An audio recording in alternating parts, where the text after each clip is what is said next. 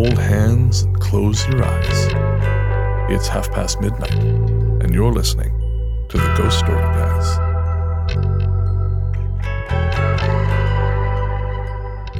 Hello, and welcome to Luke Lore, a companion piece to the Ghost Story Guys when I'm supposed to be referring to a GSG episode with extra folklore details surrounding the main show topic, but I've pretty thoroughly gone rogue at this point. Special welcome to any poor lost souls who blundered into this on Apple, where all of Luke Lore just went up in the education tag somehow, or through YouTube. Hope you enjoy the show, every listener is appreciated. Bit of an academic one this month as I clean up a request I got a while back. A patron, whose name I was too dumb to record, asked me to take on Ouija boards and tarot cards. I managed a whole ep on Ouija boards back at Luke Lore episode 7, but for tarot I'm going to do a broader episode on divination covering a few different areas. I will be attempting to use assorted Spanish, Italian and French terms this episode, so I apologise in advance to each nation for my typically terrible pronunciation. I folded divination into one umbrella heading because ultimately they are very similar. I'm being incredibly vague here, but it really is that broader topic. Horoscopes, runes, tarot, the 4 pillars of destiny, just so many different flavours of scrying. All of them can address questions from the past and the present, as well as the future forecasts they are well known for. As for which one is best, or the one true method, depends on who's trying to sell it to you. If these work at all, and I'm a fair bit sceptical onto that, they seem to come under one core tenet. Ask the universe a question and practice listening for an answer. The framework you pick and practice with are a matter of personal taste from there. Frequently, these have some sort of religious significance, quite often that of assorted neo-pagan beliefs and classical traditions, so I'm not going to flat out go on the attack here. Although I do have some bones to pick with exploitation, which I'll get onto later, there's a fair few interesting things to highlight in this topic. All that being said, I don't expect anyone to give up on a personal faith one of these forms represents. Just for the love of whatever you hold dear, don't squad up and scrap over this. The last thing I want to see is a forum post about how the Tea Leaf tribe struck a blow against the horoscope hegemony and some poor bugger lost an eye.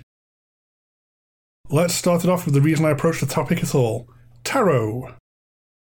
Tarot is an odd one, as a lot of mysticism usually relies on an appeal to ancient wisdom, usually at some sort of distance.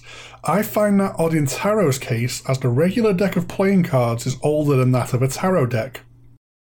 There's a manuscript from 1377 that details playing cards as we understand them now existing then. A 52-card deck with 4 suits. Swords, clubs, cups, coins. These original suits can be referred to as the Latin suits and are still found in Italy and Spain today, although there are variations in the size of the deck depending on the game being used. The original Chinese playing cards, which are theorized to have disseminated west via Arab traders, could come from as far back as the Tang dynasty around the 9th century Common Era. The bridge to Italy where the modern version of playing cards have emerged is likely Egypt in the Mamluk period. Mamluk decks had suits based on the interests of the aristocracy that seemed to have direct parallels with what came after. Swords, polo sticks, gold coins, goblets. Compared to all of this, the first tarot decks are relative newcomers, despite the mystical weight they now carry, originating in northern Italy in the late 14th or early 15th century, which puts them a little after the Latin suit decks of playing cards, and way after the Egyptian and Chinese versions. The oldest surviving set was created around 1440 for the Duke of Milan's family. This surviving artifact is known as the Visconti Sforza deck. The suits for modern cards shifting eventually from spades, clubs, diamonds and hearts to become swords, batons, coins and cups here. I talk about the mystical weight of tarot, yet discussing the origins are a little misleading for that. These proto-tarot cards were for a game called Tarocchi, and a lot of their striking imagery is based on the costume figures that were used in carnival parades. The decks were renamed as Tarot after they moved to France, and it wasn't until they got adopted by the occultist movement in the late 18th century they got their mystical notoriety. Once adopted by the occult movements, the suits change slightly again. The batons become wands and the coins become pentacles. Well, unless they are sorted to become rods, staves, or discs, there's a lot of variations, especially the earlier you go. Where tarot appears to have really made an impact is in the strong carnival imagery used at their tarotchi inception. Stories of all kinds of media, basically across all genres and from all around the world, find a lot of value in tarot imagery, and that really helps the impact of a tarot reading. These simple, evocative core concepts make for a great narrative, and they are present in so much fiction that can only help the tarot deck itself really resonate, sort of a cultural feedback loop from around the world. Moving on from tarot though, when I was a teenager I was rather enamoured with Nordic runes as a form of divination.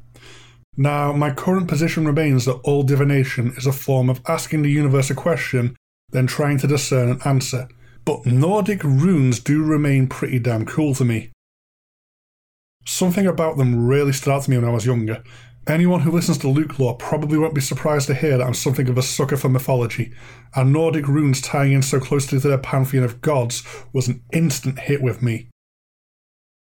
It shares something with tarot I like quite a lot as well, but in a different tactile way, that there is a huge variety in ways for which to draw and read them. Got a quick question? Shake up your bag of runes and pull one blind. Simple past, present, future reading, 3 runes, in order, impacting each other in turn. This is nothing special to runes. Any method is pretty handy doing this sort. Tarot especially is great for shuffling up for a quick reading. Runes get mighty fancy as you go big though. Hammer of Tor and Tree of Life readings look great, even before you start trying to unpick the meanings of each placement. Making your own set of runes was really appealing to me too. I mentioned the tactile element. What do you pick? A tree branch to cut, scorch and varnish yourself? Collect the perfect set of similar stones from riverbeds? Get super fancy with chunks of crystal that mean something to you? And great, now I want to make my own set of runes again. Moving on, I've been dancing around this one, but I know I need to tilt at this windmill and not everyone is going to be happy with me for doing it. Horoscopes. Astrology may be the hardest one to talk about, and it's the one which needs the most yelling at. There are effectively 2 types of astrology. There's divination based on the positions of the stars when you were born compared to how they are positioned now, taking into account all the heavenly bodies of the solar system. This version is extremely rare to the point of virtually no longer existing. Then there's the horoscope industry, which craps out minimum effort vague statements for maximum monetization.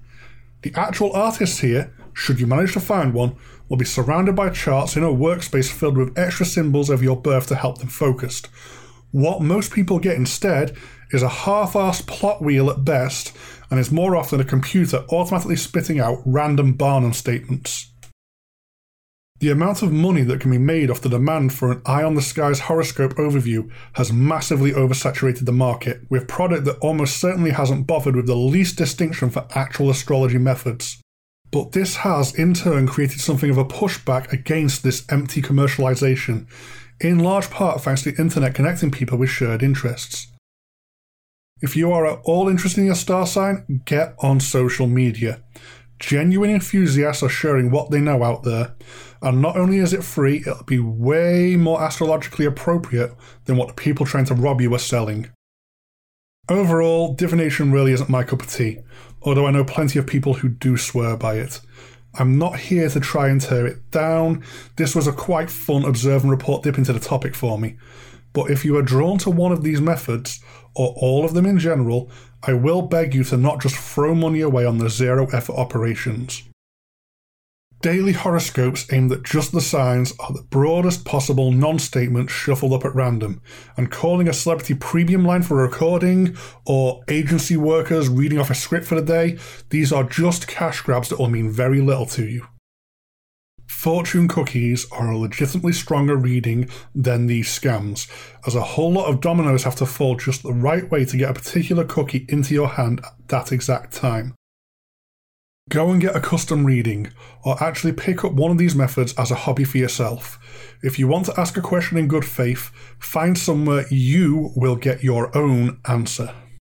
As is usual by now, I bit off a little bit more than I can chew here, and there is just absolutely loads more to go into at a future date if you're interested. Let me know if you'd like to hear more about unusual methods of divination, such as philidomancy, where you attempt to divine the future based on the movement of cats. That's all for this topic for now, though. But not yet this Luke lore. I have a very happy benchmark I passed. A fan bought me a coffee. Well, they wanted to buy me a drink, but I'm teetotal and have a crippling coffee addiction, so it became a coffee in line with my vices. So a huge thank you to Mark Semler, who absolutely made my day this month. Coffee packs a better buzz when it has fan backing, and I got a real thrill out of having to some extent made it. As a part of the thank you, I would also like to shout out his website, Blue Pint Society, which advocates for awareness of testicular cancer. Feel free to go and have a look over there. It's all for a better cause than caffeinating me. No one needs to throw coffee at me, as gladly as I will catch it. I'm just happy to be heard and to interact with people who are listening. I'll be back in a month with another topic, currently penciled in as Japanese yokai, although I'm in a good position to play pretty fast and loose with topics. Followers on Patreon get this early, so check out patreon.com/ghoststoryguys for that, and all sorts of other cool incentives if you want to support us directly. Although I always say this, I always mean it too, just listening is plenty of support in and of itself. Let's see how being on Apple goes for me. I would love to grow the show. Hopefully you all enjoyed it. Please feel free to reach out to either myself or the main show at any time.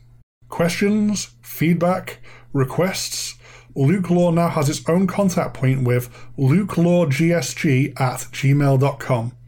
The main email will still get to me eventually though if you want to still use ghoststoryguys@gmail.com. You can also find me directly as Luke Greensmith on both Twitter and Facebook. Comments that turn up where you've managed to listen to Luke Lore are always welcome too, although depending on where that is, it may take a little while for someone to spot them. On Patreon, fast. On YouTube, we have no idea where the notifications of that go, but we will check occasionally. Also, don't forget the GSG Instagram. Times are trying right now, but we're focused on entertainment over doom and gloom, so come and join in a happy place. Goodbye for now.